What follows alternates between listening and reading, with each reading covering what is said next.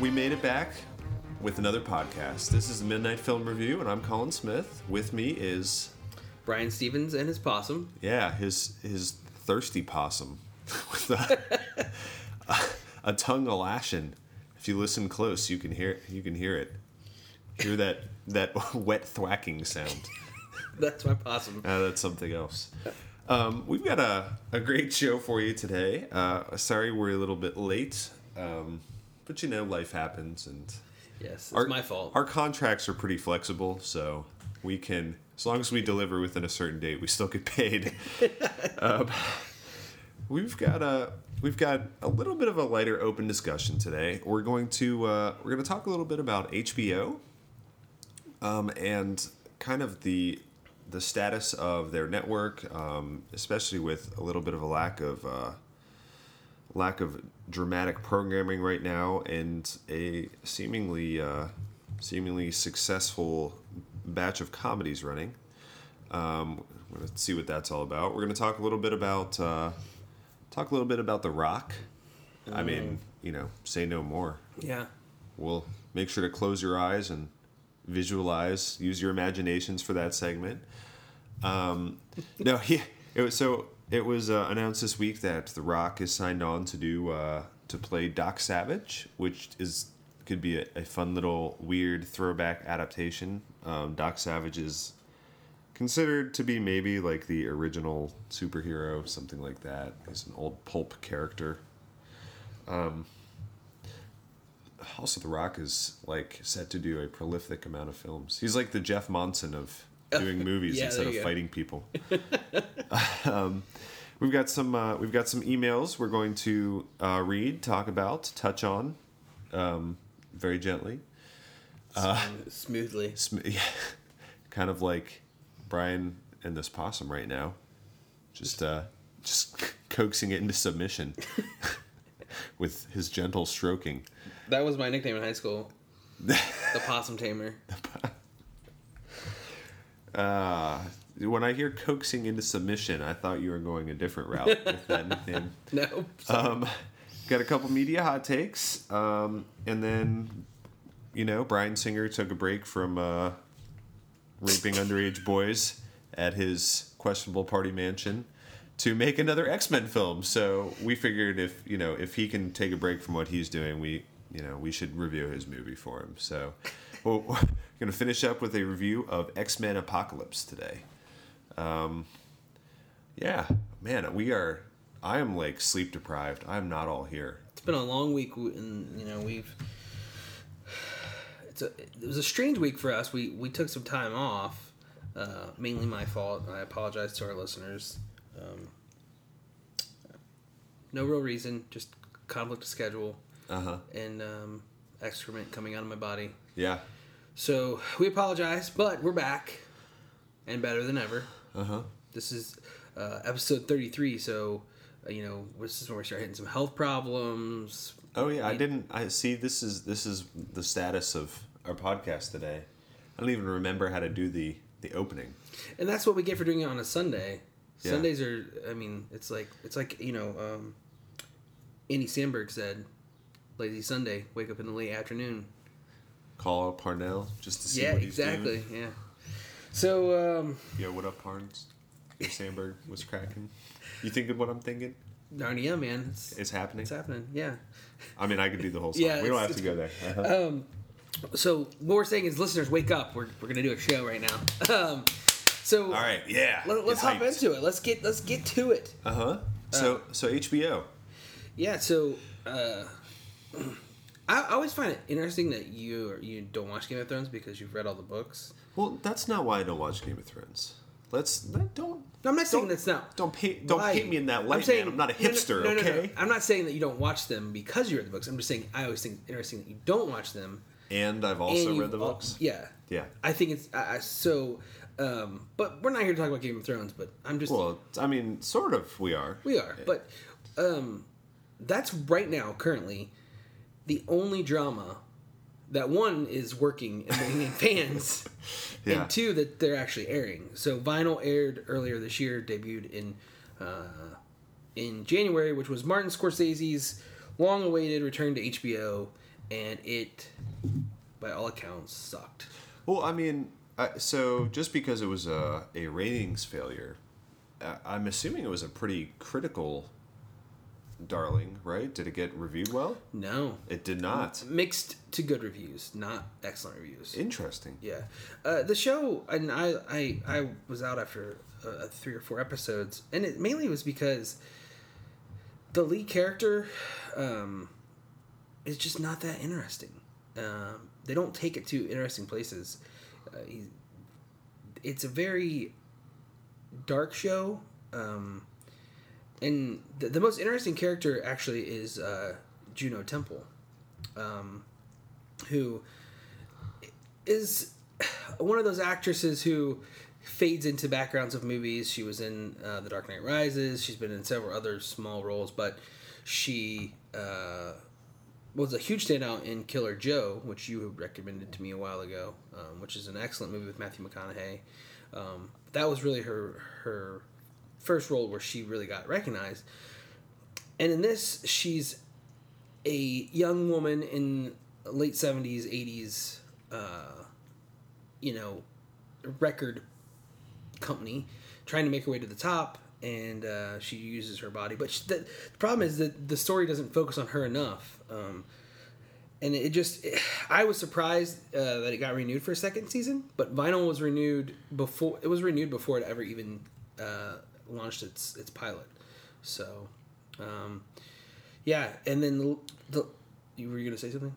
No, I mean, so just reading a couple consensus reviews, it seems like people like the performances and don't like the writing, basically. Yeah, because the story's just kind of boring. Yeah. I mean, it doesn't really go anywhere.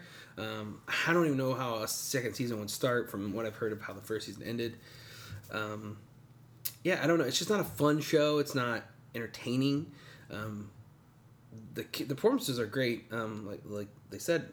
But so we have The Leftovers returning for season 3, which I mentioned to you that I think I'm the only person on Earth that likes The Leftovers. You're the only person left on Earth? Left on Earth. Oh, hey-oh.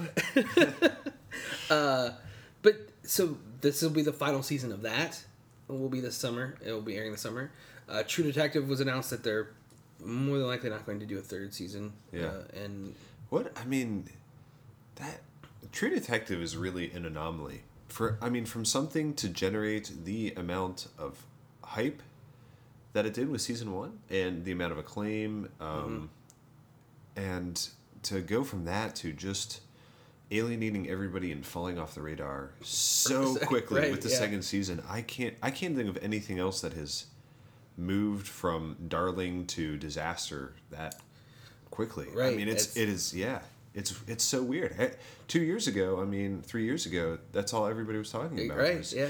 Oh my God, I'm so excited for season 2 of True Detective, and man, there are always people who are like, you expect them to be disappointed by the follow-up to something, but everybody was disappointed. Nobody liked it. It just wasn't good.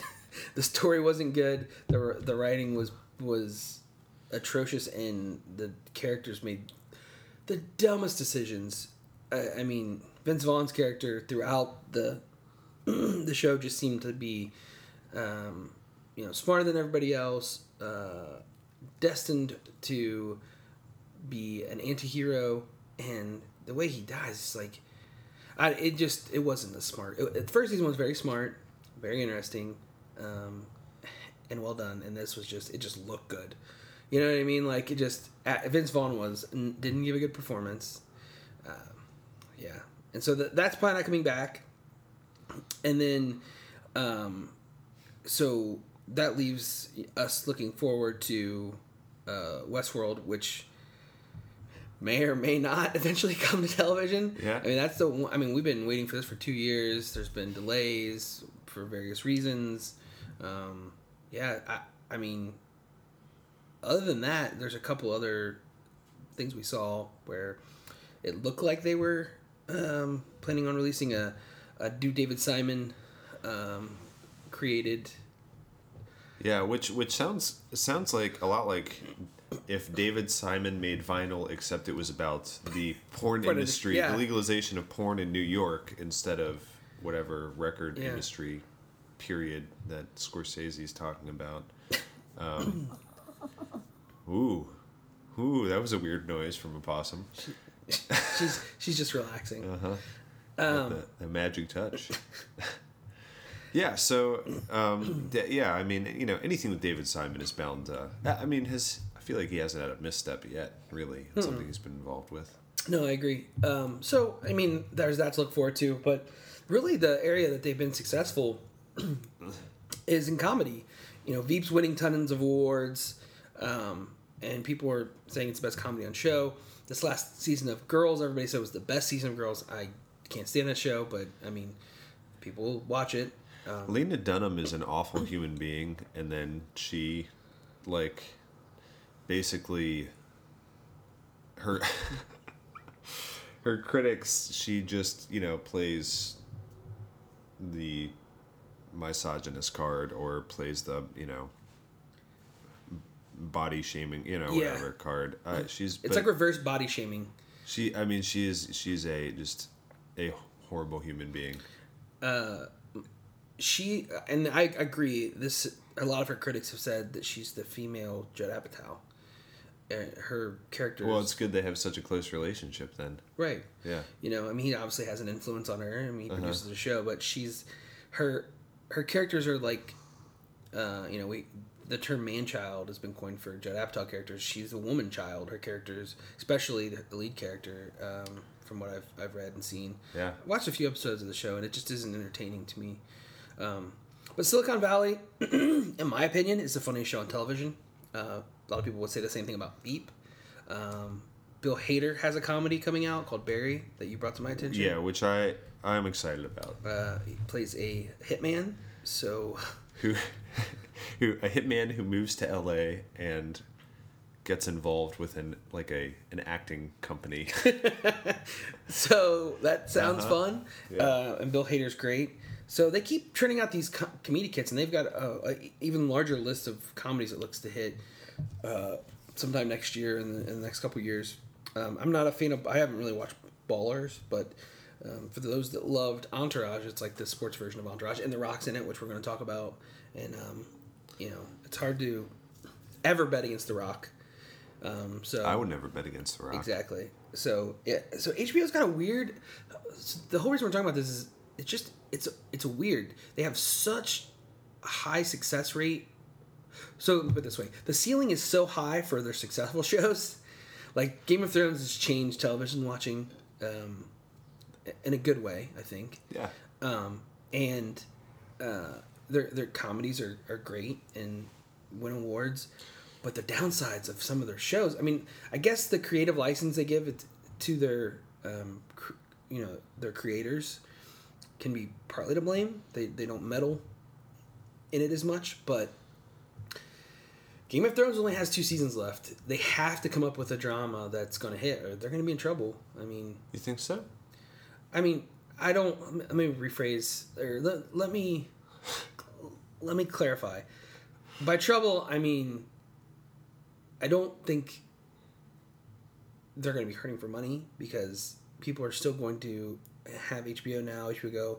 People are going to continue to be catching up on past stuff, and I think they're always going to draw talent, so I don't think they're ever going to sink. But it looks like a barren wasteland ahead of them. Westworld has to be good, in my opinion. It has to. There's a lot of pressure on them to get that right, because they've sunk so much money into it, taken so much time, and they haven't got anything out of it yet. And they don't really have a lot of. I mean, even David Simon. I mean, The Wire and Show Me a Hero were critically successful, but people didn't watch those shows till you could say Treme and The Wire. Nobody watched those until after they were gone. And even The Wire didn't win any awards. It's considered the best show of all time that never won a single award, and critics didn't really recognize it until it was too late. So I don't know. I worry, especially, and so I'm taking this in a little bit of a different way, but Showtime has become more of a pulpy, fun, creative alternative to HBO with things like Penny Dreadful, which I don't watch, Billions, which everybody said was a lot of crazy fun. I didn't watch that either, but they seem to be on a roll. And then Cinemax, which is owned by HBO, has significantly better shows than HBO. The Nick, which I've only seen the first episode of The Nick, but because I don't have Cinemax, it's awesome. The Steven Soderbergh, Clive Owen, turn of the century surgery discovery show, and Banshee, which just ended its run on television, which was just pure action fun, good alternative to drama. Which is weird to me because these shows on Cinemax, and then Cinemax has the new Robert Kirkman, the creator of Walking Dead, his new show, I think it's called Outsider or something like that, coming. So, well, remind me to avoid that. Yeah, but I mean, there's obviously fans of The Walking Dead that are going to flock to that show because they're fanboys. Yeah, I mean, you're just reminding me how out of touch with like broadcast television I am. Who has time to watch all this shit? Like, I haven't even heard of half of these shows. Yeah. I mean, man. There's so much media to consume, and I'm just going to stick my head back in the hole. You're making me depressed, man. Well, I think, first of all, I think that trying to dramatize HBO's future, I don't think that's necessary. I mean, if you'd asked somebody 6 years ago,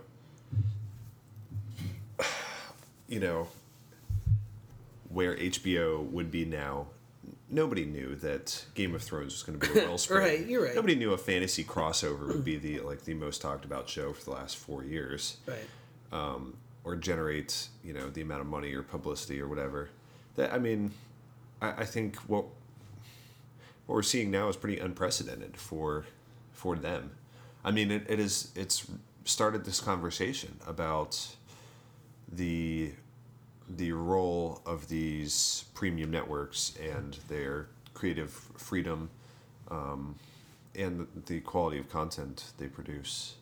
I mean, I'm sure some people were talking about this 6 years ago, but in today's context with we talk about the bubble, the TV bubble, and the proliferation of streaming and on-demand.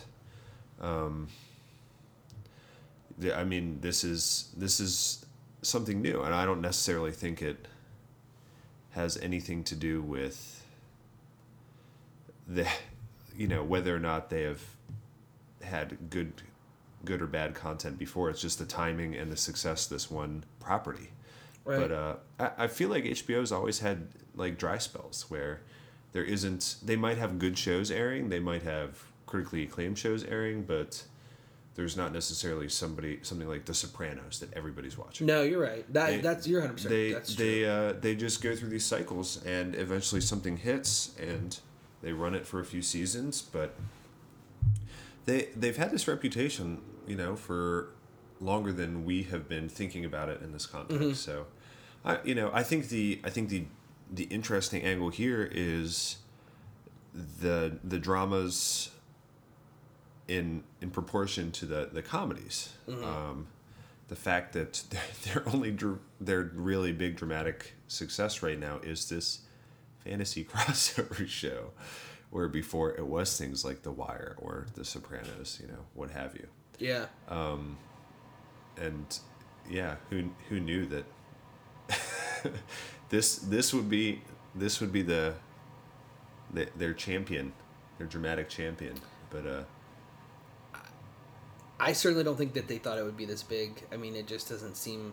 First of all, it doesn't seem like the type of show that would be, like you were saying. Like, I mean, I've heard many people when Game of Thrones first started to pick up steam say something like dragons and fantasy, and that doesn't interest me. And now they're into the show. Yeah. And it's like, yeah, I mean that's good. What good television does. It is. Yeah.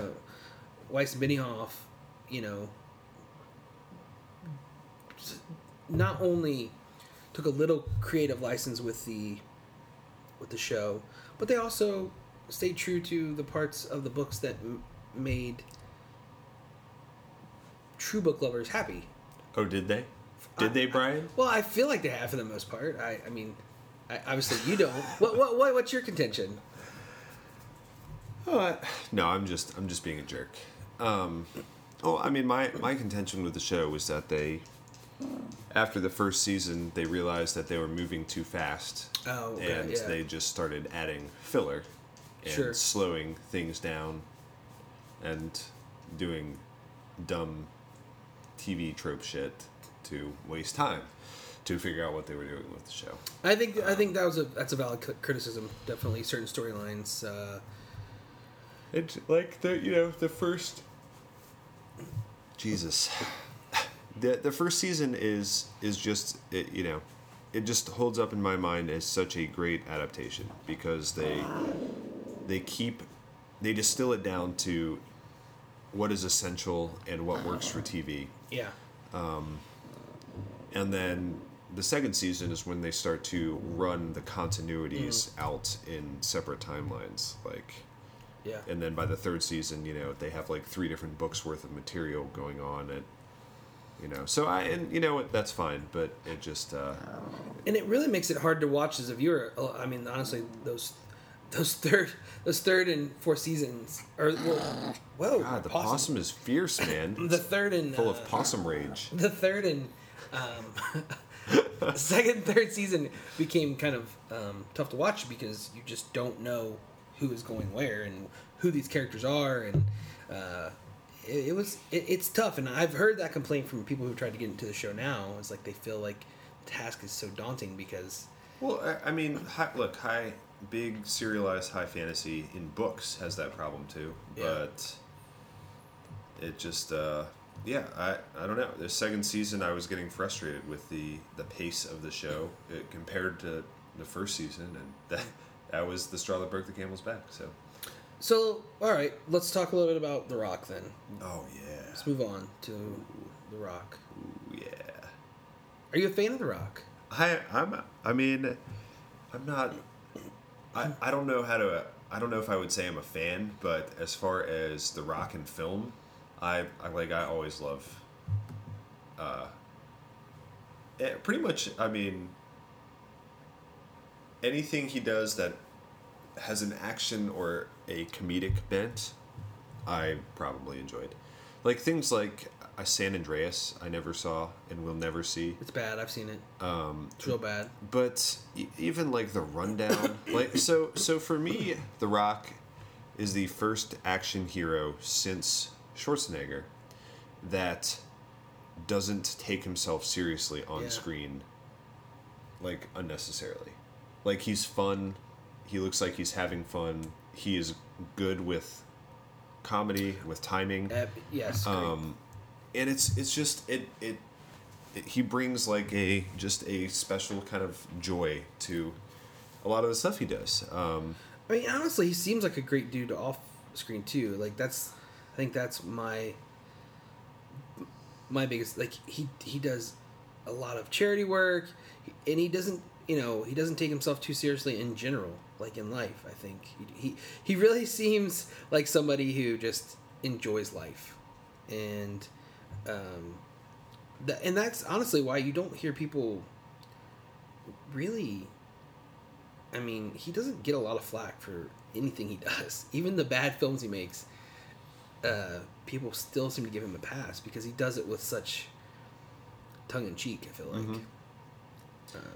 I mean, it's like so his cameo in the Reno 911 movie is maybe I forgot all about that. Maybe my favorite cameo in any film ever. Because it's just like such perfect self-parody. Right. It makes me so happy. But he he's big and strong, and he can make fun of himself. So you were talking about Be Cool, where apparently he plays I don't know. Is the character somewhat effeminate or? No, he's not. He's over the top, maybe, or he a big gay cowboy. A big gay cowboy. I mean, that's his character is affectionately called several times a big gay cowboy, and I was like looking over his past flicks, and one thing that struck me was he got his break in the Scorpion or in Mummy Returns and Scorpion King, which I never saw the Scorpion King. And it wasn't until the Rundown that I really, I think, started paying attention to him, like looking over his past. So here's a picture of Rock and Be Cool. Wow, I love it. Yeah. So, but Be Cool was really when I was like, man, this guy is willing to do just about anything on screen. I mean, the character was just so opposite of like what you thought he was building in Hollywood. Sure, like, yeah. This muscle-bound action hero, and he plays like a bodyguard who is sensitive and really just wants to be a country western singer, but he's black and he's gay, so it just makes his road almost impossible for him. Well, so one of the reasons we're talking about The Rock right now is he set the internet a Twitter with news that he is signed on to play Doc Savage in an adaptation, a film adaptation, I should say, of Doc Savage. But it's especially important because it's going to be directed by Shane Black, who we just keep talking about for the last 3 weeks. Yeah. Doing all these things. Predators and guys who are nice and savage docs.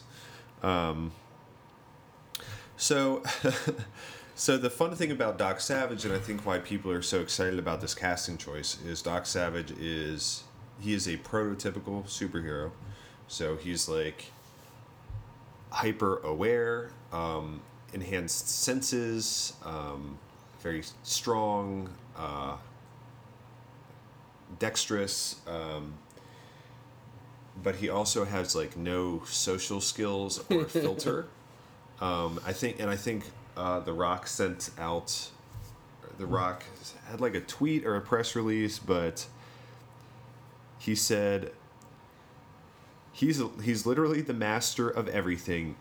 But here's the number one reason I'm excited to become Doc Savage. In all caps, he's a fucking hilarious weirdo. So he has zero social graces.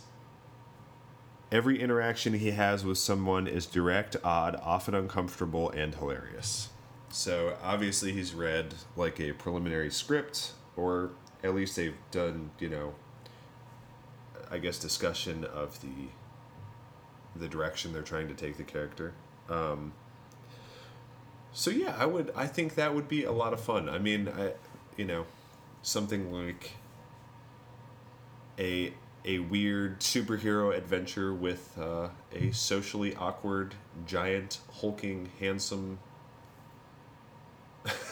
and I can just man. I don't know. I can just see the facial expressions that The Rock is going to make, and like this is a perfect role for him. I mean, great casting choice. Which Shane Black, he usually casts his films really well, and this is another great choice. I think for me, The Rock is perhaps our only true action hero right now. He is. We've tried to build other. I mean, you could say maybe Tom Cruise, but any action film Tom Cruise is in it is overly serious. Well, I think the only other person who I would compare to The Rock as far as the being able to be self-effacing and have fun in roles and still be a convincing ass kicker is Jason Statham. Yeah. But The Rock is kind of an American darling, and Statham has kind of been taking progressively less visible roles over time. whereas The Rock seems to be just getting larger and more visible roles. So the Rock is signed on potentially to do as many as 15 films in the next 5 years. It's just insane. So Central Intelligence is coming out. Mona is coming out. Those are both this year. Next year, Fast and Furious 8, Baywatch, Journey to the Center of the Earth 3, Jumanji. Wait, what? They made 2 Journey to the Center of the Earth I know. movies already? When you said that, I was like, there was a sequel? Well, and you know why? And then 2018, Journey to the Center of the Earth 4, which, am I even reading that right? Yeah. Did I, black out and miss some movies? 2019 Shazam, where he is been officially cast as Black Adam, which makes me uncomfortable even to this day, talking about Right? Yeah. Okay, so for the longest time growing up, I had a Shazam character. I didn't know who he was. When I was 14, I went to it. Or no, I was probably 15, 16, and I was old enough to drive. I went to a comic book store, and I was just curious who Shazam. And the guy's like, "Oh, Shazam, Black Adam." He's telling me about it. The comic book store owner's telling me about him, and I thought it was Adam as in ATOM, because who calls somebody Black Adam? Is it? That's Adam, and that's Black Adam. Yeah, and so it wasn't until I actually went and started looking at the comics. I'm like, so this is 18 years ago. I'm like, what? This character is called Black Adam. And it's Adam. I just assumed it was an atom. Yeah. Anyway, we probably just pissed off a bunch of weird DC fanboys. Yeah. Well, we probably did that a while ago. That's true. He's Shazam, 2019, Fast and Furious 9, 2019, Fast and Furious 10, 2021. We'll see if those get made, but I mean, I feel like there's money for it. Yeah. They have set aside production money. I mean, Din Diesel is signed on.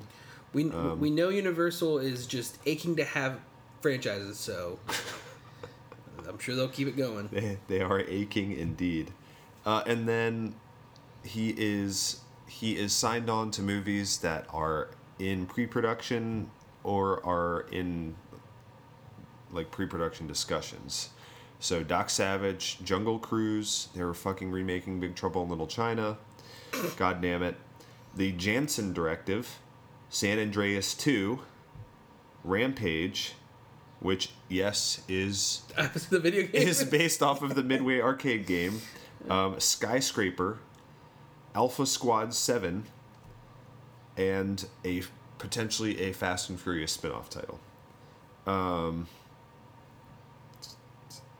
There are also Oh wait, did you mention Jumanji? I did mention Jumanji. Okay. Which is next year.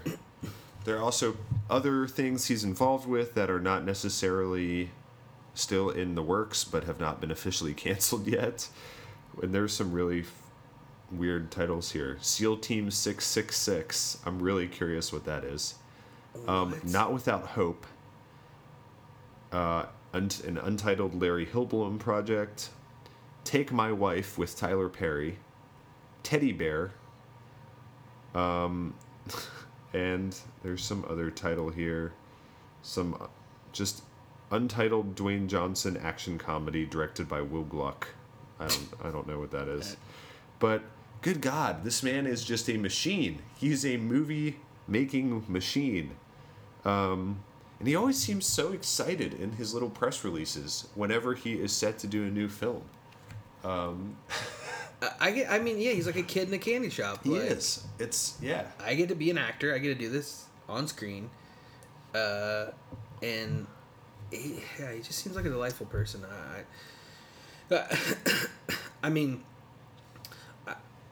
Obviously, he's also a huge box office draw. I mean, San Andreas was a pretty sizable hit, top 10 film of last year. I mean, it looked awful. It was awful. What I mean, in those films, it's like you set up the antagonist to be nature. Like, nature is the bad guy. Mm-hmm.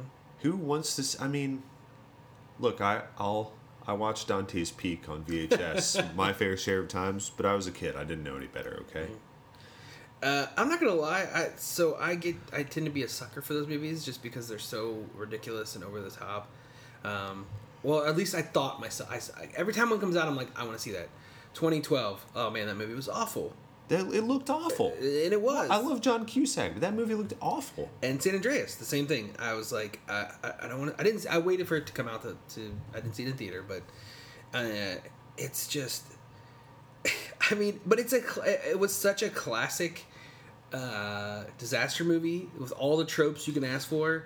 I'm not surprised it was successful, and it had The Rock. So. Well, I mean, actually, Alexandra Daddario, I think that was a big draw for me as well. She had her own natural disaster on screen. Natural disasters flopping around. Disaster's not the right word, but no, it's not. Her role was plot heavy, as they say on the internet. She was also one of my favorite parts about True Detective season 1. Okay, yeah. If you don't know what I'm talking about, men who listen to this podcast, just go to IMDb and look at the cast of San Andreas. You'll be able to figure it out. Yes. So, you ready? Let's read some emails, dude. Yeah. I think this is enough.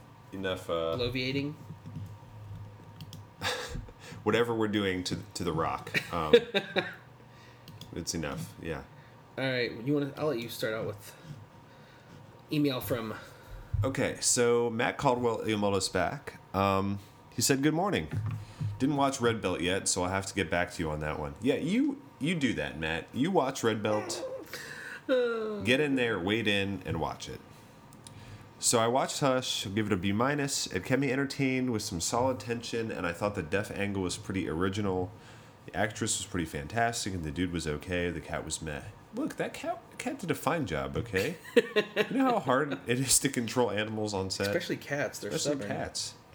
It definitely had some predictability to it, and my Chekhov's gun moment was actually the smoke detector, not the corkscrew. What? So the Chekhov's gun for me was her, ability to play back different hypothetical situations. Well, anyway, the biggest what the fuck for me, well, there were two, but the bathtub thing was beyond bad. Come on, dude pulled a Nightcrawler, I guess.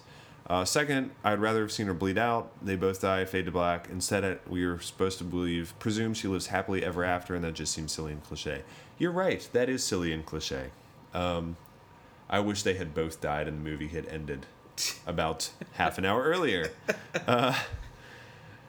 Colin, I think your insight to whether or not dude was ever really in control was super smart, but I don't agree on the movie being as terrible as you think. Other than that, I think any deep dive analysis is too much. I think Brian correctly caught himself in giving the deaf woman is stronger than she realizes and overcomes in the end take. I think you're right. You gave the movie too much credit. Which I tend to do. I'm not gonna. I mean, if I enjoy a movie, I will tend to give it the benefit of the doubt when I shouldn't. So. Yeah. But I still stand by Hush is a decent movie. I mean, I've seen worse movies. How about that? It was just when you recommend something to me. We probably saw one this week. Yeah. I'm sorry. Go ahead. Well, yeah. I mean, at least Hush took some risks, I feel like. Yeah, exactly. So the Matt goes on to say, the FPS discussion tickled my gamer bone. Yeah, it did. And instantly brought back memories of loading Wolf 3D through a DOS prompt, Doom, Quake, Duke Nukem, Unreal Tournament, Medal of Honor, and through to today's titles. That sentence warmed my heart. It seems like there's a push into the space coming from the hero direction with the recent launches of Battleborn and Overwatch. I played both betas and thought they were both pretty unique takes on FPS and unique to each other. Battleborn seems like FPS meets MOBA, and Overwatch seems to resemble Team Fortress. Have you checked these out, and what do you think? Should we even consider these FPS? And then I'm just going to finish the email, and we'll talk about that. Also, I think that the barrier to entry for VR is way too steep right now. The top players in the market, Oculus and HTC, requires computers with pretty high-end hardware, and I think we're still a couple years away from wide adoption. Lastly, what are your thoughts on the recent news they're making a movie out of Marble Madness? That's a total joke. Okay. That's not, I looked that up. That's not happening. Okay. Because that would be the next...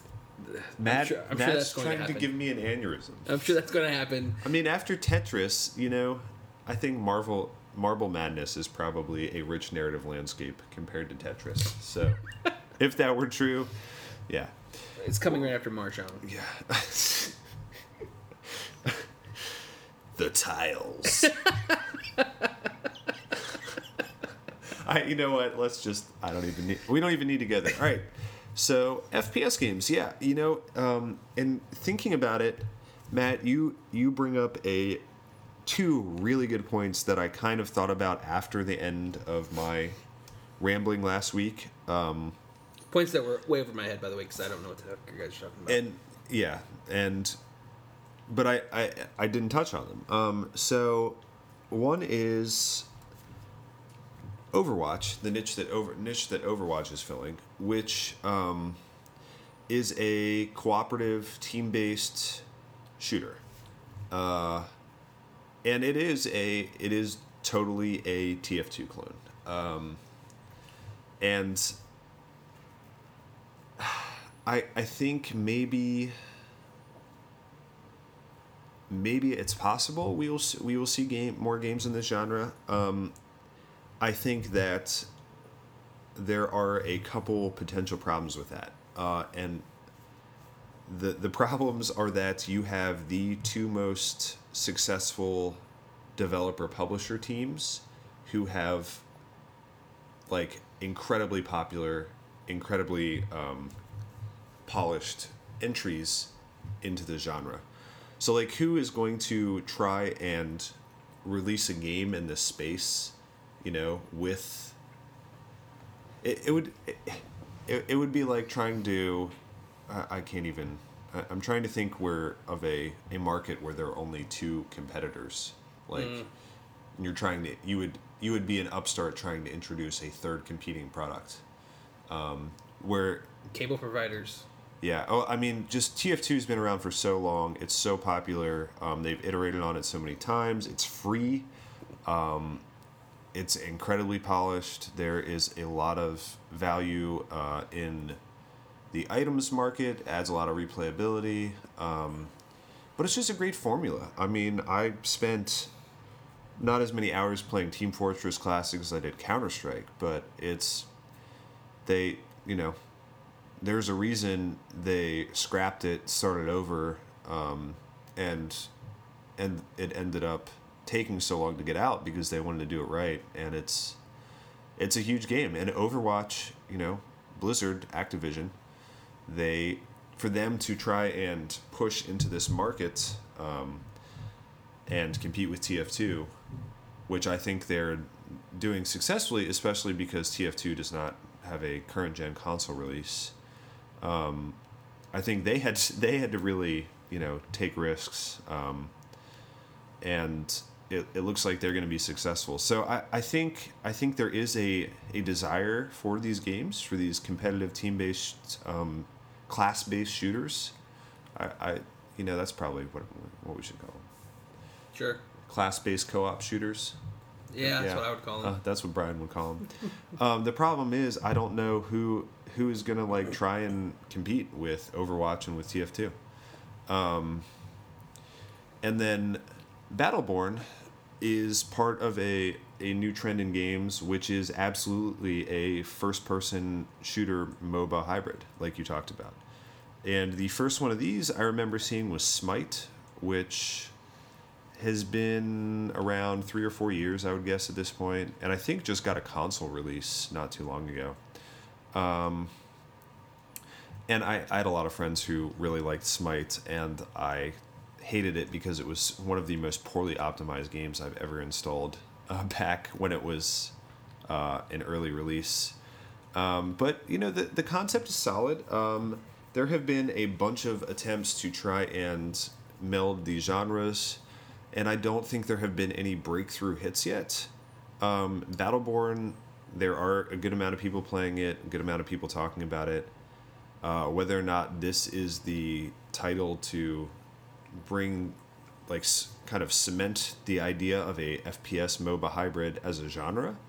I don't know, but I think this is a market that is untapped still, and I think we're going to be seeing a lot of these in the future, at least until a big one catches on, or maybe if none of them hit it big, then we'll keep seeing these forever. But I think there is a demand there, and we'll see. Yeah, there haven't been any major hits yet. And as far as VR, I think we are a long way from wide adoption. Sony, PlayStation they have a headset coming, and that is going to be the lowest barrier for entry, because all you need is a PS4 and the camera, which is arguably cheaper than a nice. I mean, I don't know. It's probably similarly priced to a mid-range gaming PC at this point, depending on how well you build it. But the problem with that is it's not a 4K enabled VR device. It's just 1080p, which some people say is, just unusable. So, well, I think we're still a long way. I think early adopters will be the people with way too much money to spend on gaming gadgets and peripherals. And as far as the mainstream market, it's going to be a long time before there's any reason to bother with this stuff. It's weird because usually when this technology comes out, or when consoles make a leap to another level, there's a stepping stone in between. And in my mind, I'm thinking of Sega CD or Wii.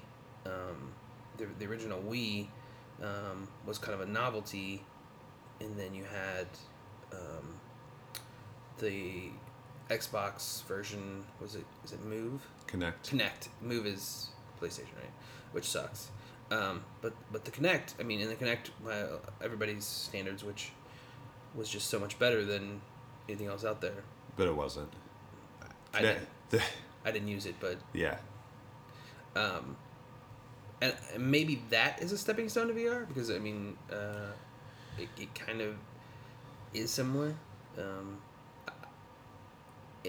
I just don't know. I mean, some of what you see with VR is the ability to move your body around in an area, right? So not very many people have the space or the ability to get a large VR machine. So right now everything is about the headset.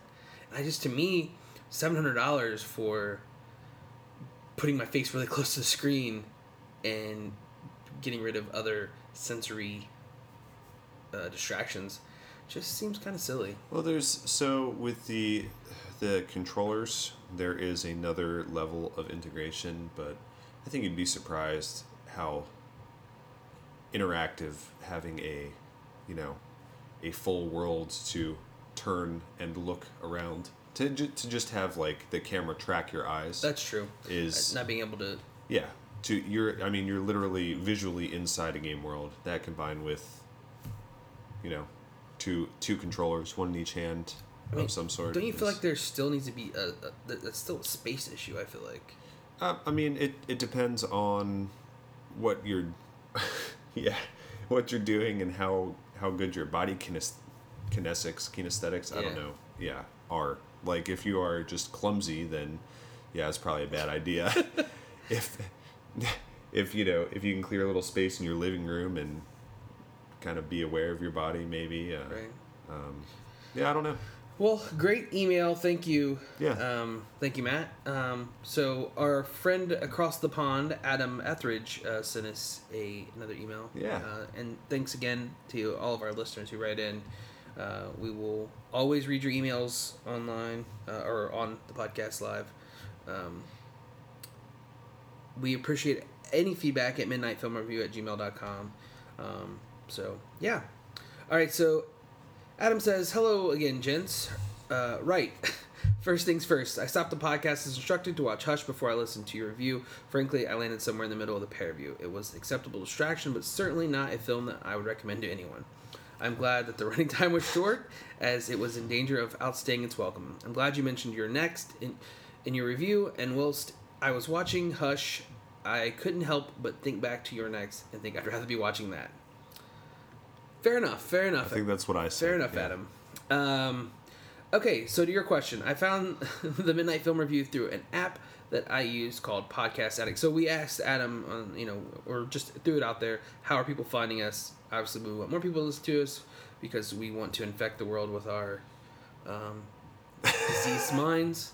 And just, this is interesting. Never heard of Podcast Addict, but good to know that.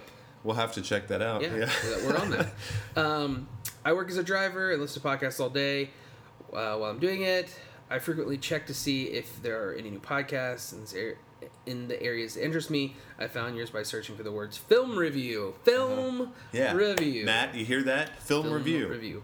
I found some of them, others, but have ditched a lot as they are more than a little wank. While we're on the subject of searching for film reviews, I also checked the phrase movie review, as brought up by one of the listeners in the latest podcast. But these ones were already on a short leash for the use of the word movie. Admittedly, Midnight Movie Review has a satisfying alliteration to it, but movie is a shitty word. So well done to you for avoiding it. Shots fired. Thanks, Adam. Thanks for having our back. Yeah. Next up, I think we should tackle the ethnic profiling of me, which turned out to be correct. I am a soccer fan. I also drink a lot of tea and have terrible teeth. I'm actually from a nearby city of Coventry, though, so have a passionate hatred for Leicester, which I think we were pronouncing it Leicester. I said Leicester. Leicester. Well, it's pronounced Leicester. Yeah, Leicester. Unless you're from Leicester, then you pronounce it Leicester. Leicester.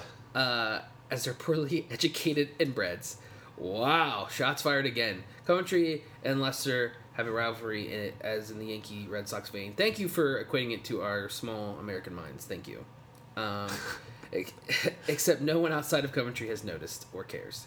I'm more interested in proper American football anyway, and have been a Dolphins fan for over 30 years. Guess what? Me too. I'm a Dolphins fan. That's why we're attracted together. Sorry. You're attracted together? Attracted to each other. Yeah. Sorry. I got really excited. How many Super Bowl rings do the Dolphins have in the last 30 years? In the last 30 years? None. I'm glad that's working out for you.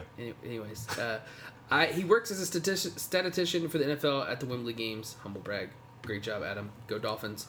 I think that covers everything except to say thank you, Brian, for recommending Astounding Legends. I'm not listening to all the back catalog as I'm not that fussed. Okay. I guess that's a British slang.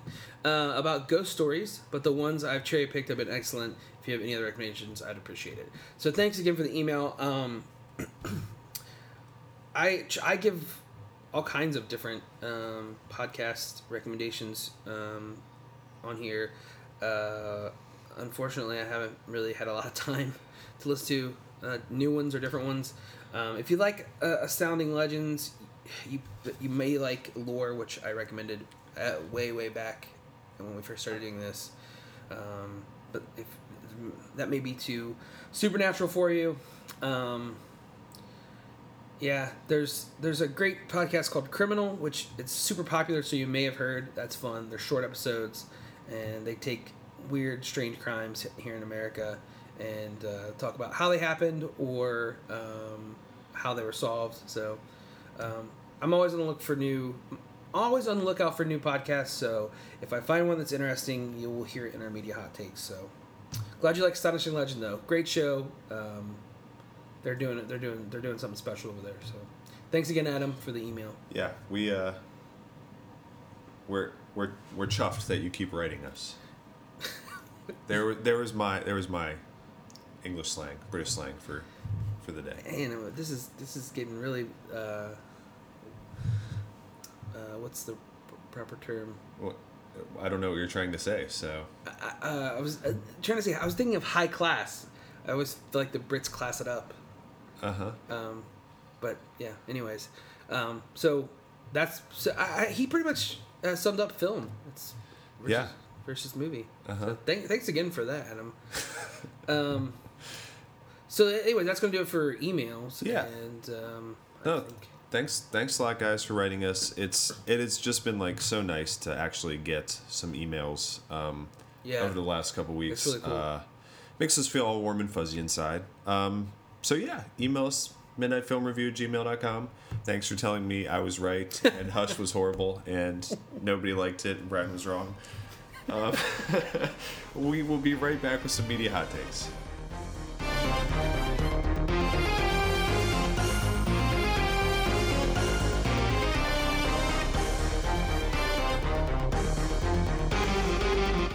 We're back with media hot takes. I love it.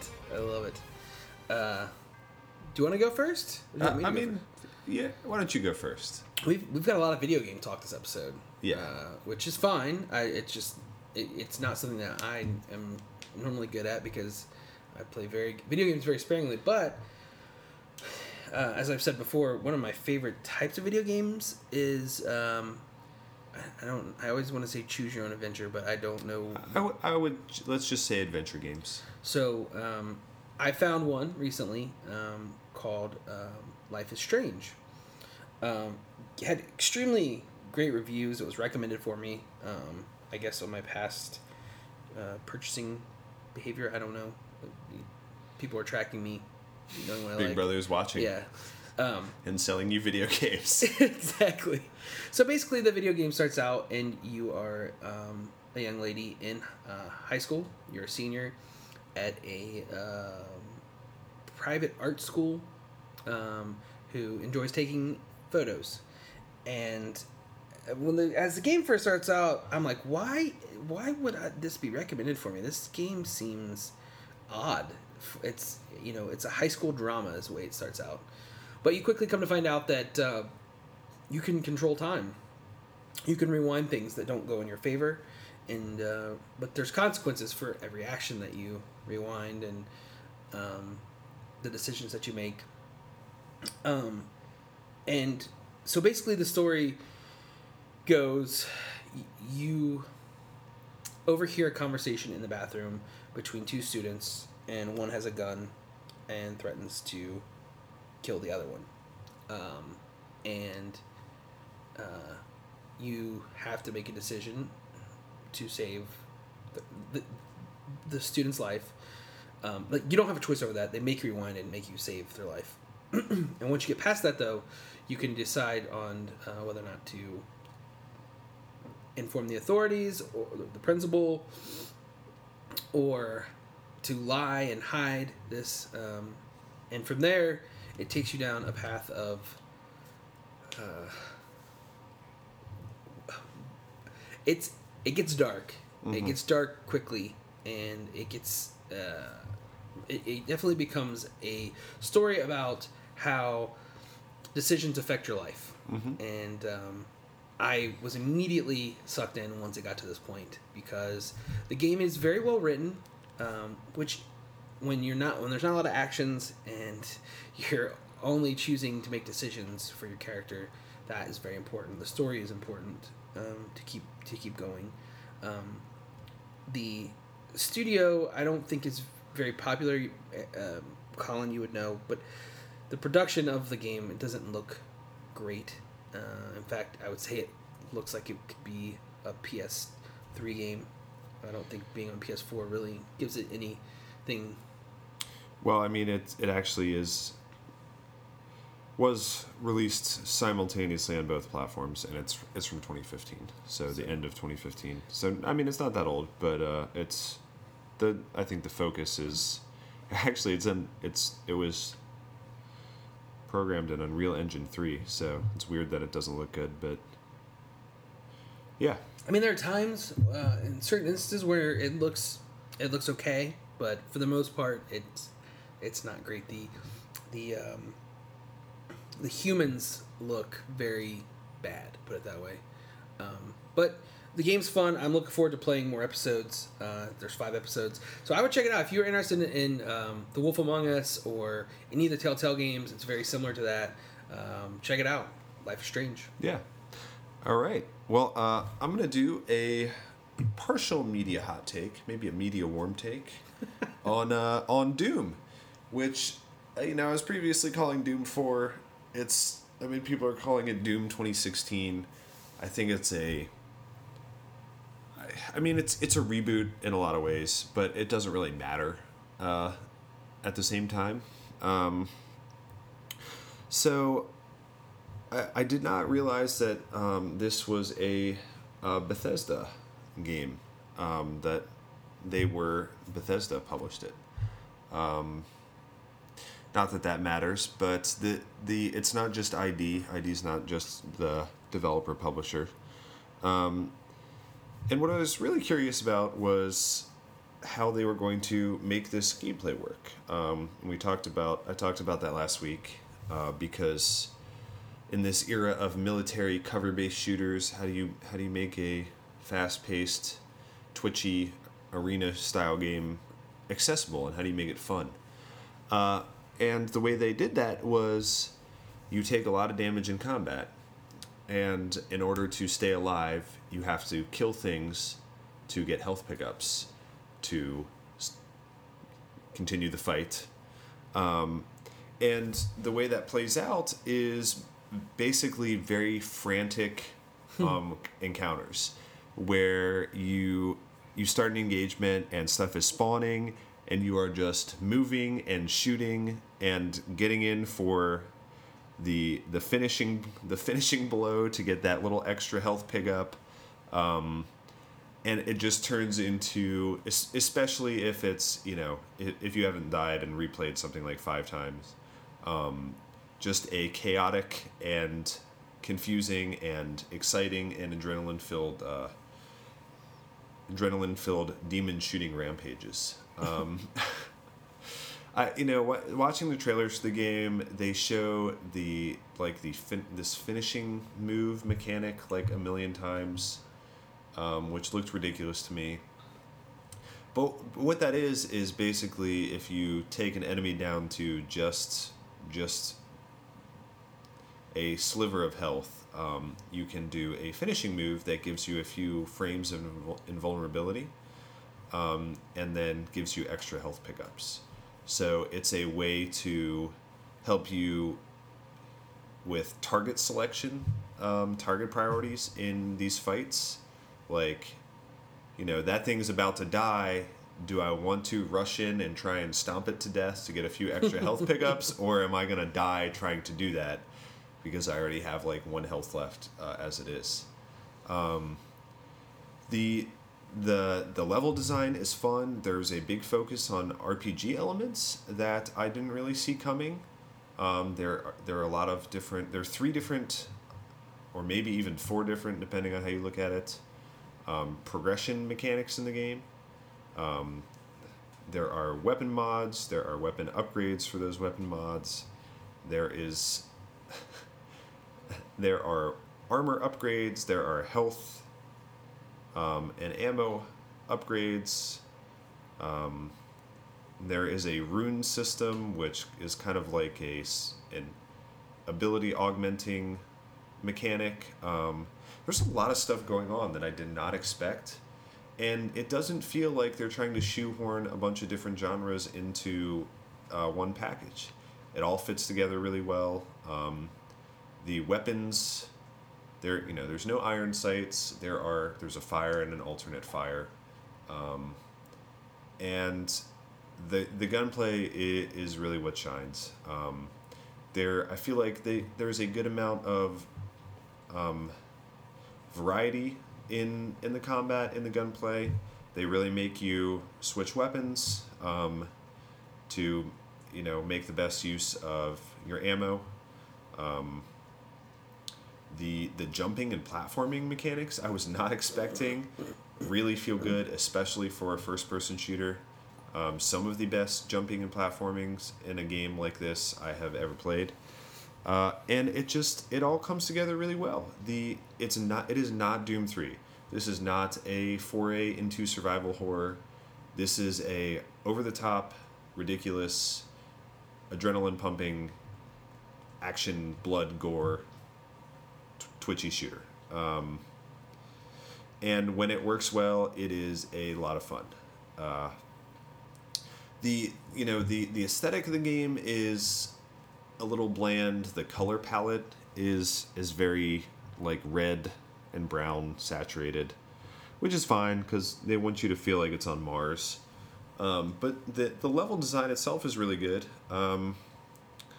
And I feel like it's $60 well spent. I have not gotten a chance to play multiplayer yet, but there is a game mode called Snap Maps, which is basically a user content creation suite. So you can build levels and share them and play them, which adds another big another area of longevity aside from just deathmatch or whatever. So yeah, I haven't gotten enough time to play. I think I'm probably roughly halfway through the campaign, but so far it is a blast. It's a throwback and a modern game at the same time, and I think even if you're not a big fan of the narrative, which I think is kind of it's both a stereotype and kind of a parody of the stereotype at the same time, which is weird. But the important things are the mechanics of how the game plays and how it feels, and I think ID nailed that. So Doom, a lot of fun. Check it out if it sounds like it's something you're interested in. Very cool. I think that's going to do it for Media Hot Takes. Hold on to us. Don't let go. We'll be right back with some fire in a jar.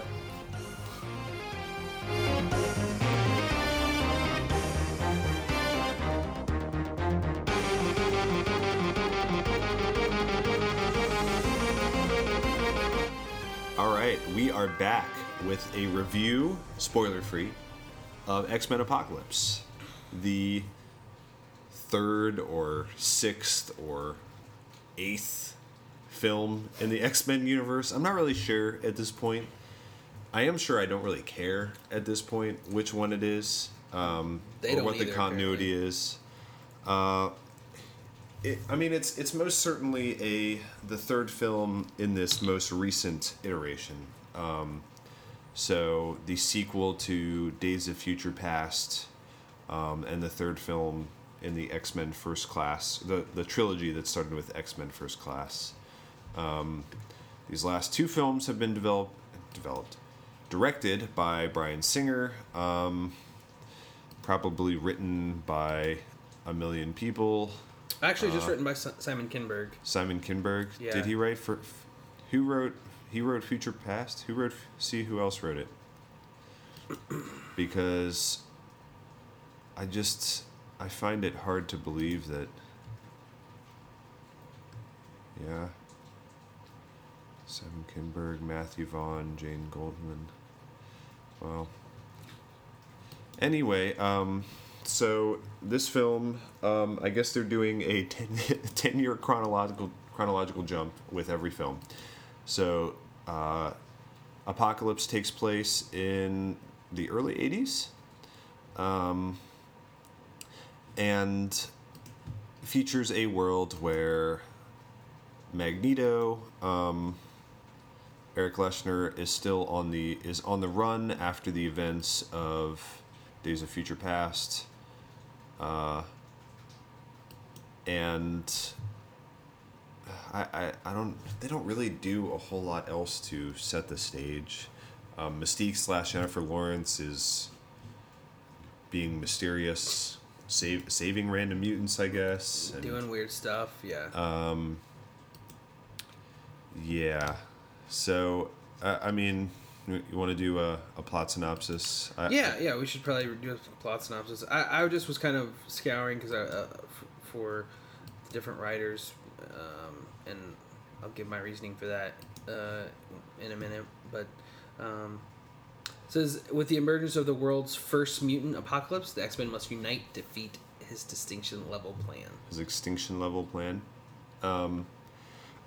You could almost sum this up like superheroes confronted by ancient evil who wants to destroy the world must band together in order to defeat him. Yeah, you could. Yep. Yeah.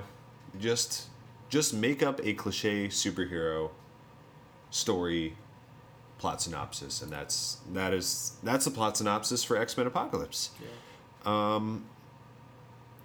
So yeah, you wanna. So I'm gonna go off on a little bit of a tangent because I've always loved the X-Men films. I thought the first one was great, And I've never known why. the second one, X-Men.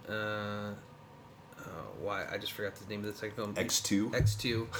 X-Men United, I think is what it was called. But a lot of people hail that film as one of the best comic book movies of all time. It still stands up to this day, in my opinion. I really love it. It's by far the best out of all the X-Men movies. And then The Last Stand was a complete failure. And X-Men Apocalypse mirrors X-Men The Last Stand on several levels. From the plot to what our characters are faced with, specifically Jean Grey and Xavier. Like literally, the things that happen in The Last Stand are very similar to the things that happen in X-Men Apocalypse. Cerebro gets taken over, and all the mutants are revealed to Magneto, and they're going to turn every human into a mutant, which seems to kind of be the idea behind this. Not necessarily every human into a mutant, but to kill all the humans and put them under submission so that mutants rule. I mean, this feels like a film from the late 90s, early 2000s. This doesn't feel like a new wave comic book movie.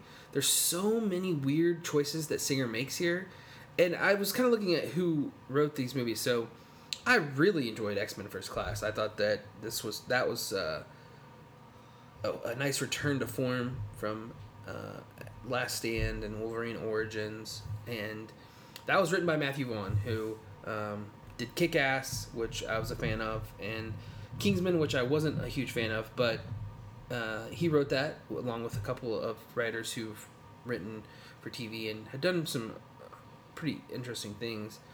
And Simon Kinberg is the one who's written the last two X-Men movies, who just happened to be the writer of The Last Stand. So, this film has one of the thinnest plot narratives. It makes sense, I guess, from a narrative perspective, but these characters have no arc, and the characters who he does choose to give an arc to are just I don't know. Magneto's motivation is understandable, but at the same time, it just feels shoehorned in. I mean, this is just the third time we're seeing the same dilemma. Yeah, how many times is he going to get pissed for people hurting people close to him, and then have to just turn to the side of evil, only to have to be confronted with his choice and redecide at the end of the film. It's ridiculous. Yeah, so I mean, I would give this film like a 6 out of 10.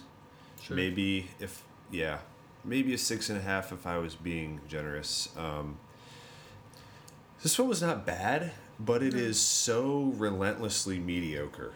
Like, it just avoids taking risks or being interesting or nuanced at every possible turn.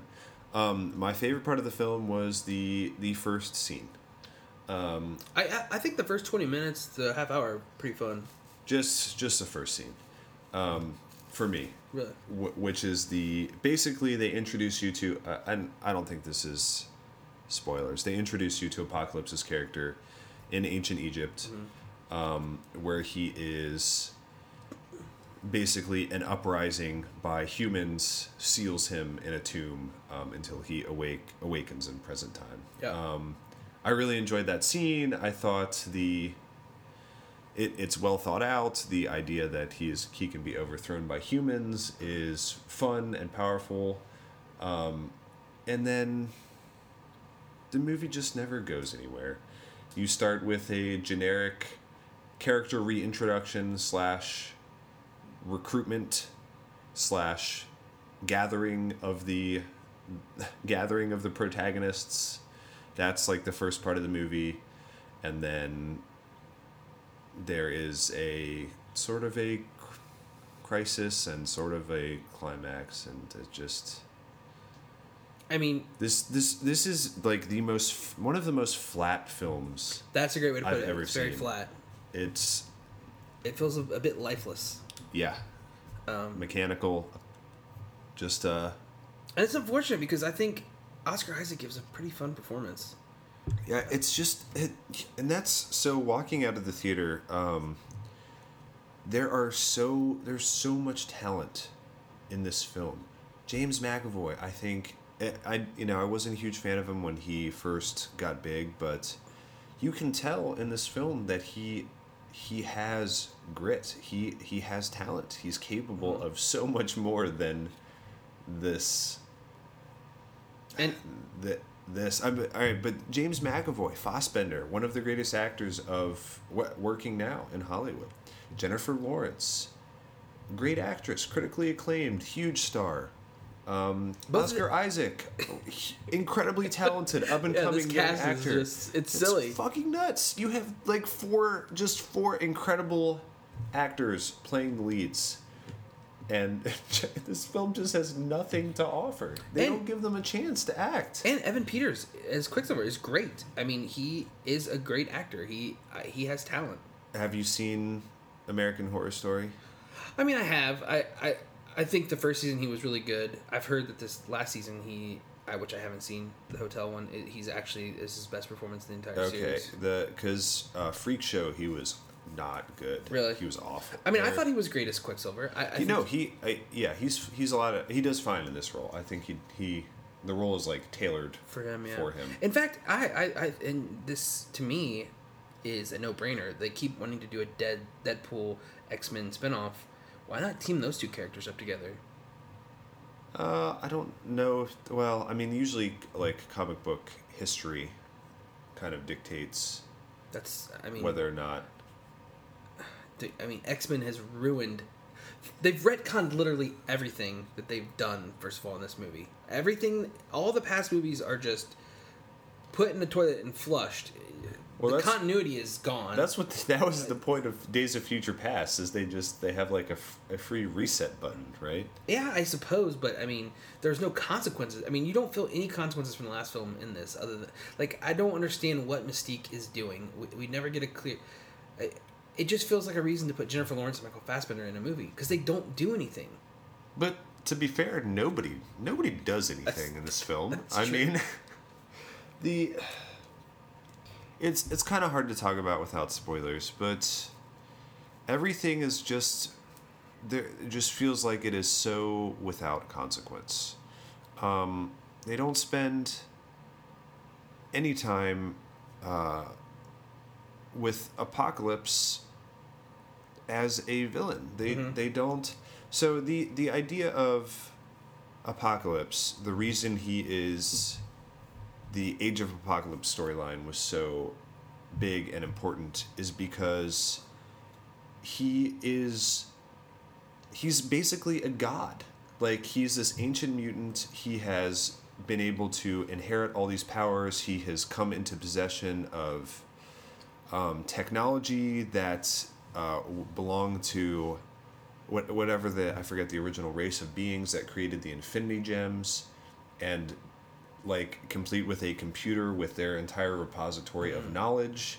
He is just outclasses the X-Men and everybody else by such a huge degree. He crushes them. He destroys their hope and their will. And that's what makes him, compelling. Mm-hmm. And he just sort of shows up. They don't explain his powers. His powers are not defined at all. I mean, I guess he can control atoms, or maybe not atoms. Maybe he can just We don't know. move molecules We don't around. know. It doesn't. We have no idea. Yeah, it's not defined.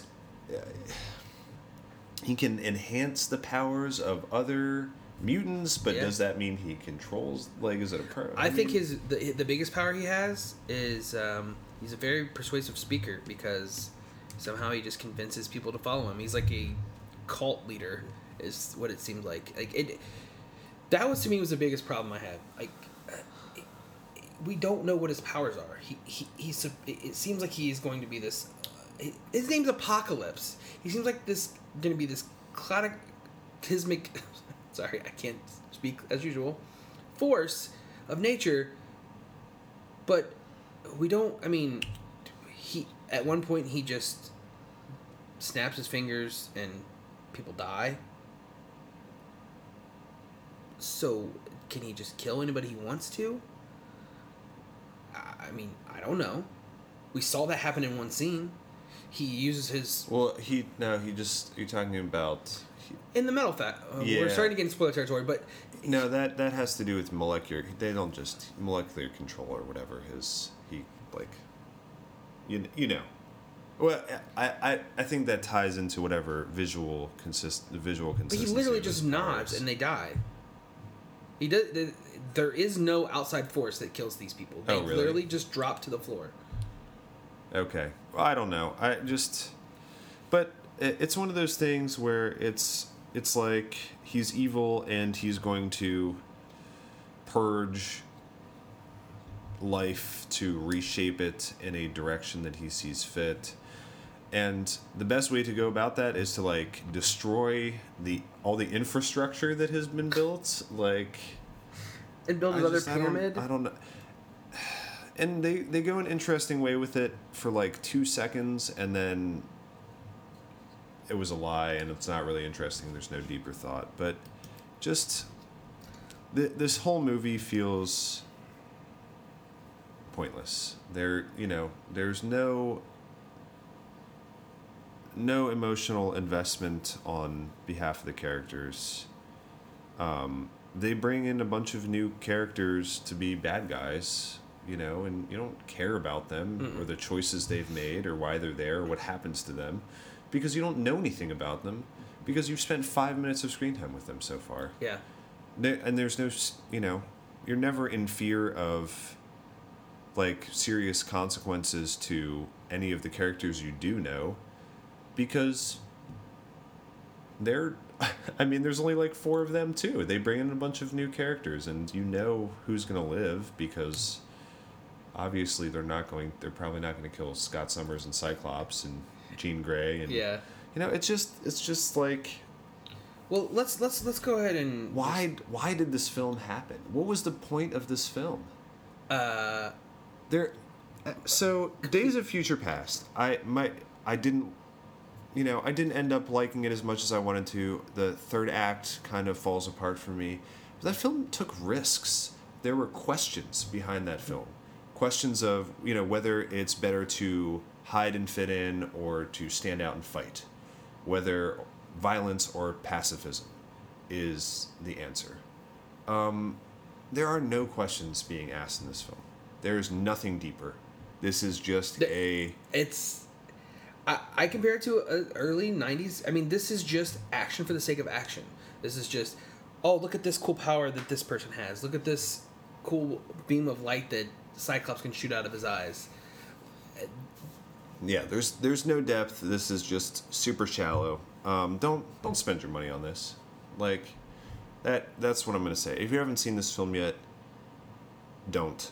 Wait till it comes out and is showing on HBO or something, and agreed. just it makes just don't bother. Again, it makes Civil War look just even better in my eyes. It does. Let's go ahead and jump into spoilers. Yeah, we can't. Usually I say let's ruin it, but we can't really ruin this film. We can just get angry talking about it. So we'll be right back with some spoilers of X-Men Krapocalypse. What? Honey! Wow! Are you kidding me? You just ruin it every time. I'll see you at home. Well, wait a second. Rude. Now, how would you not know that was taking place? And here we are. So there's two. Okay, I keep getting stuck on this because I feel like I did find the film somewhat enjoyable in areas, specifically how over the top it was and how just,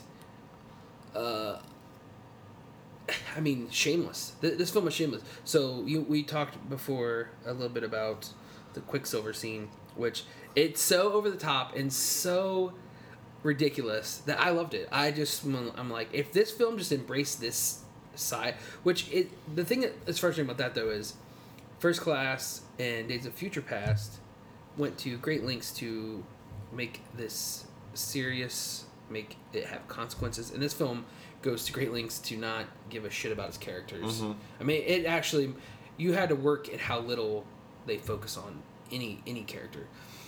And even Quicksilver's a great example. So for the last 10 years, this guy's just been living in his basement, supposedly looking for his father, who is Magneto, which he knows is Magneto.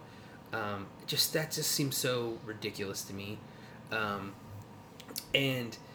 he shows up at the School for Mutants and saves these people, and it's just so over the top. And like you had said, it feels like they're just cashing in on what they did in the last film. Yeah, so, that scene in Days of Future Past was almost universally regarded as, like, the best part of the film. Mm-hmm. Like, the scene is just, it stands on its own. Like, the direction, the cinematography, the way they score it, it was so fun to watch, and fit the character well. Like the way he interacts with the scene, you get a feel for his sense of humor, and just such a good scene. And this was just a shameless cash in. Like it's enjoyable because you are thinking about Days of Future Past, but like at the same time, it's just this is all they had to offer. I mean, I don't know. I really enjoyed it. I thought it was fun. And I also enjoyed when he's fighting Apocalypse at the end. I thought that particular part of the climax was enjoyable. Mm-hmm. And you can kind of see him getting cocky and just... I don't know. I really love that character. To me, that's the best part of the film is the Quicksilver character. But again, there's nothing really is done with the character in the film. There's nothing new about him. Well, they rely on the characterization they did in the last film. Yeah. And just import him. Yeah, pretty much. And that's what I'm saying. 10 years has passed. Yeah. And this character hasn't changed at all. He's not bitter. Still a quirky teenager. Yeah. 10 years later. A quirky 28-year-old teenager living in mom's basement. So, and then the other part... again, this is a shameless, for no reason at all. They bring out Wolverine. I mean, literally, no reason at all. I mean, that was just and people on the internet are talking about like it's the best screen time Wolverine's ever had. Like, finally, we saw Weapon X kicking ass. There was blood. Like, it's just shoehorned. It's just shoehorned in the film for no reason. And the other problem I have with that, it feels like they took a team of scientists and precision engineered a R-feeling action scene in a PG-13 movie. Yeah. Like, there's like blood after the fact and blood splatter. Yeah, it's just it felt so tacky and so cheesy. The use of violence and the way they avoid but imply and show violence all at the same time. It was like it was confusing for my brain. Yes. It was trying to process it, like. And so this is the part that really killed the movie for me. If you remember at the end of X-Men Days of Future Past, Wolverine is pulled out of the water onto a boat by Colonel Stryker. Except for the very last shot of the film, Stryker turns and you realize it's actually Mystique.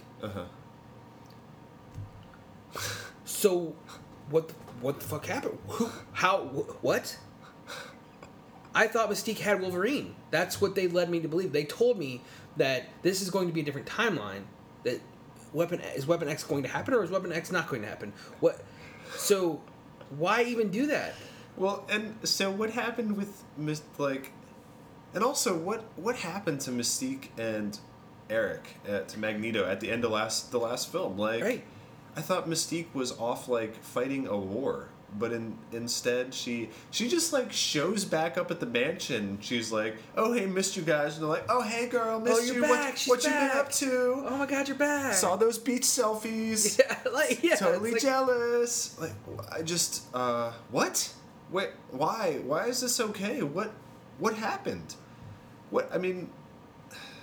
And so that is what. So my biggest problem with X-Men Apocalypse is it feels like Bryan Singer's just being self-indulgent and saying this should be in this movie, so it's going to be in this movie for no reason. We have.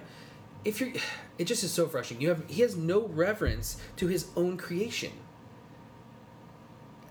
X-Men Future Past, Days of Future Past, he doesn't show any reverence for that at all. He doesn't show any reverence for X2. He doesn't show any, like, this is what made you a millionaire. This is what brought you to this place. And I think that he just took a dump on the X-Men. And you phrased it in a different way, which I'm so hoping that you would say. But I don't want him to make any more of these movies. I think that there is a place. I mean, there is a place for the X-Men in comic books. There is a place for this cast, even in these roles. But I don't want to see anything else by Bryan Singer in this area. Yeah, in some of those shots where they are just, it's like Magneto is using his power to. Oh yeah, and what is like he's going to pull all of every molecule of metal out of the earth and bring it to Egypt? It doesn't make sense. What, I mean, to pull all the iron out of the core of the planet? Like, what? Why? What? Who's why? What? How? What? How does that? What? Just stuff like that. And those huge unnecessary CG shots of the giant worms of Which are dust horrible. and It's metal. horrible. The CGI was horrible in this film. I mean, whether or not it was horrible, it just like visually unnecessary. Like, okay, we get it. They're capable of doing this dumb thing that doesn't make any sense on a grand scale. Like, I just, I don't know. We can probably end it now. I don't really know what else.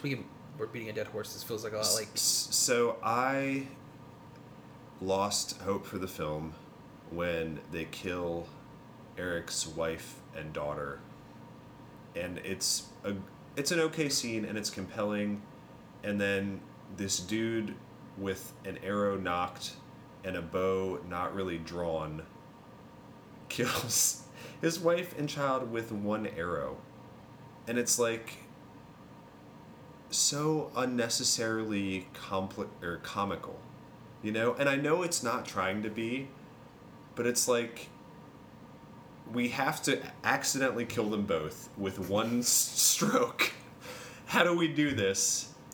Like, they're just standing next to each other and one arrow kills both of them. Like, really? You think the audience, that's going to connect emotionally for the audience? Like, It doesn't. I don't know, whatever, just do it. And it's like, it's just weird. It just feels weird and wrong, and then it's silly, and then I can't take it seriously.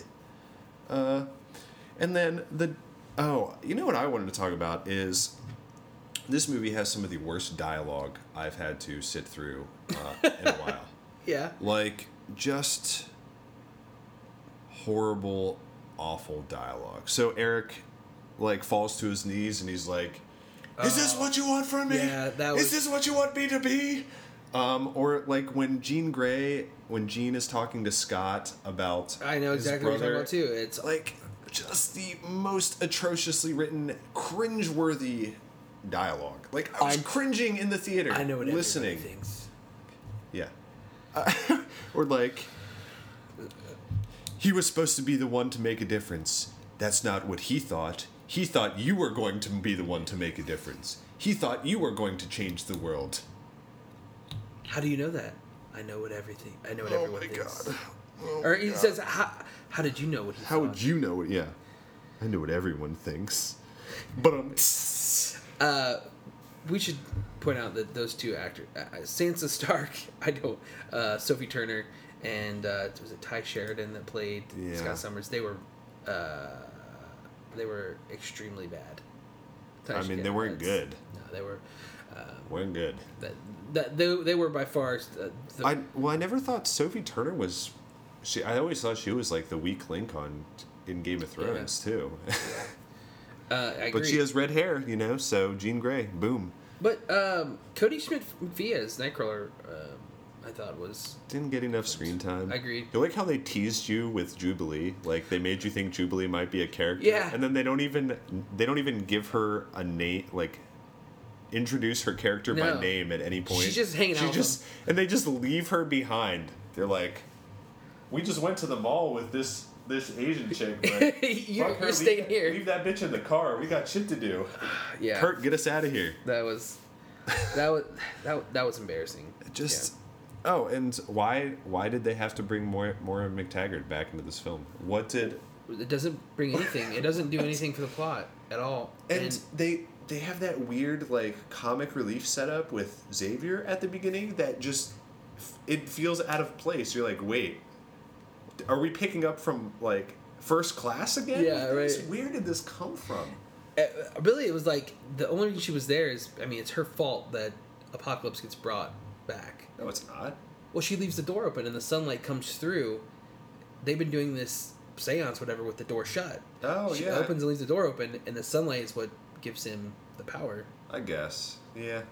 Well, they set that up from the very beginning of the movie. The sunlight. Well, yeah. Thing, maybe eventually they would have figured it accidentally left the door open, but yeah. Whatever. It just she's. Do you think that was the like? I understand technically, but yeah, like everything's Moira McTaggart's fault. It's not like they ever. There was never a consequence. Never a consequence of her actions. And why is Moira McTaggart an American? Good question. Especially since Rose Byrne is an American. Good question. And why does she keep following these people along? Like, why are they letting her? She has no powers. Why would they put her in unnecessary harm? Right? Like, well, they get kidnapped, right? Like, well, yeah, but they bring her along. Yeah, to the final battle. What is she going to offer? What good can come from this? I don't know, man. This, yeah. I don't know. It doesn't make this movie doesn't. And make when sense. they kill Alex just so unceremoniously. Yeah. And yeah. That was so unnecessary. Like that. And even the final showdown was anticlimactic for this film. Again, what powers does Apocalypse have? What makes Jean Grey's Phoenix power so special? We don't know. They don't ever tell us. They try to show us, but it's like, and if you have, I get it. If you know the comic books, you get it. But that's not. And you have to tell us. It's not good enough. Yeah, it's just. Also, did they kill Angel? I guess. Yeah. Yeah, I don't know. The climax of this film is ridiculous. Apocalypse's power was one of my biggest problems with the film. It's never defined. We don't know exactly what it is, and he is a useless villain. His main skill is being charismatic cult leader to bring these people together, and to make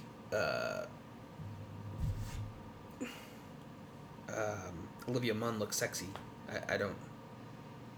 Hey, let's put her in her underwear. I don't. Yeah. I don't get the villains of this film. I'm just so sick of seeing Magneto do the same thing over and over again. Yeah. I thought the idea of Apocalypse would be interesting. I thought, hey, maybe, he recruits Magneto, but Magneto sees that I'm going to be an inside guy. But then he gets a cell phone call while this guy's over here doing costume design, and this film was so bad. What? I was such a disappointment. When Apocalypse brings Eric back to Auschwitz, and he's like, "Why did you bring me here?" And I'm like, "Yeah, why did you bring him here? Like, are you reminding the audience of this part of his past? Like, you just show the tattoo, and then nope, that's not good enough. Let's the audience is dumb. Let's just literally bring him to Auschwitz, So he can and then destroy it. show footage from First Class. Like, then they'll understand the plight of the character. Yeah. Yeah, Bryan Singer, great casting. Way to build a cast and then destroy a franchise. Spray diarrhea all over everybody and everything. And can we just? I mean, let's just get this out there. You know, a lot has been said about the Avengers, and perhaps the cast is too big. It's hard to get an arc for everyone. Well, this movie has about twice as many characters as the Avengers, and it is just overstuffed. This film is... There are too many characters. You could never... Part of the reason why, you know, we don't get character development is because there's too many characters. You know, how many... So, instead of having side characters, like... So, the first X-Men, Xavier, Wolverine, Jean Grey, Cyclops are the main characters. That's who Storm. But she's even kind of ancillary and a side character in the first film. Yeah. She really doesn't get her full role until the third film. And by then, Cyclops is dead, and Jean Grey is Gone. a Phoenix. Phoenix who doesn't talk. Yeah. So, you know, and those films become overstuffed too. The Last Stand is overstuffed. I mean, there's so many characters introduced that we don't care about. You know, Ben Foster as Angel, and so whatever. But, you know, this film, there are literally 20 characters on screen that are considered main characters. I mean, we're looking at all these people who have main roles in this film that you just don't... You don't give... I don't care about any of these characters. Yeah. You can't have a film this you just can't have this many characters in a film, and at least you have to focus on one or two, three or four, whatever characters and build them up. It's ridiculous. This film was ridiculous. At this point, I think like Fox is just trying to taint the franchise so badly that if Marvel ever gets it back, they're not going to be willing to Do anything with it? take a risk Yeah. and make a film. Well, I mean, they've ruined Fantastic Four, they've ruined X-Men. Hopefully they don't ruin Deadpool. I mean, we'll see. I don't know. I would say maybe they learned their lesson because they, you know, of the success Deadpool had and how hard they were, fought. But then again, I really doubt they will ever learn the lesson. So, whatever. Well, so you want to talk about next week? Yeah. Ninja Turtles, Out of the Shadows. It's happening, guys. Brian promised you, and What? he would never let you down. He's gonna, he doesn't want to do it, but for you, for our loyal fans, he's gonna step up, shell out the $11. Well, Actually $14 because we're seeing it in 3D. oh God. That will never happen. If this film is seen, it will not be in 3D. Part of me is being sarcastic, but I legitimately I really want to do this to you. I really want to make you go watch Ninja Turtles. What? It will bring me a sick joy. You are sick. I'm a little sick, yeah. Well, I guess we'll just have to say that it's to be determined Yeah. what film we're going to see. All right, so there are 3 potential choices. There's Ninja Turtles, there's Popstar, Never Stop, Never Stoppin', and there's The Lobster. Obviously The Lobster is probably going to be the film with the most to offer out of the 3 of those. Yes. I don't know if Popstar, Never Stop, Never Stopping, or Ninja Turtles will be more ridiculous, honestly. Is Popstar even still in theaters? Yeah, it just came out this Friday. Yeah. Oh, I guess it's only been a few days. I know it's bombing horribly. That's why I, asked. Which is sad because it got pretty decent reviews. People were saying it's the best mockumentary since Spinal Tap. Really? Yeah. That is a pretty big statement. I mean, it's certified fresh at 76%. Teenage Mutant Ninja Turtles, though, that 35% fresh rating. Brian. I think that's better than the last one, so there's hope, I guess. The audience score is 62%, though, so you know what? They got what they came for? I think they got what they wanted. Oh no, Peter Travers didn't like it. It must be good then. Oh my god. I don't think it works that way. I just think, like, for him, the threshold for a bad film is at, like, you know, for we would have to rate a film like 4 out of 10 for him to give it a bad review. Okay. Oh my, wow. Dude, I really want to see this film. What? This review. Alright, so at the end of the show, I'm going to read a little bit of Peter Travers' review of Teenage Mutant Ninja Turtles Out of the Shadows. Just a few sentences. Cowabunga! The vigilante demigods on a half-shell are back, and more inane and irritating than ever. Their antics make the 112 minutes it takes to watch this frenetic follow-up to 2014's Teenage Mutant Ninja Turtles a torturous mindfuck for any sentient being over the age of infancy.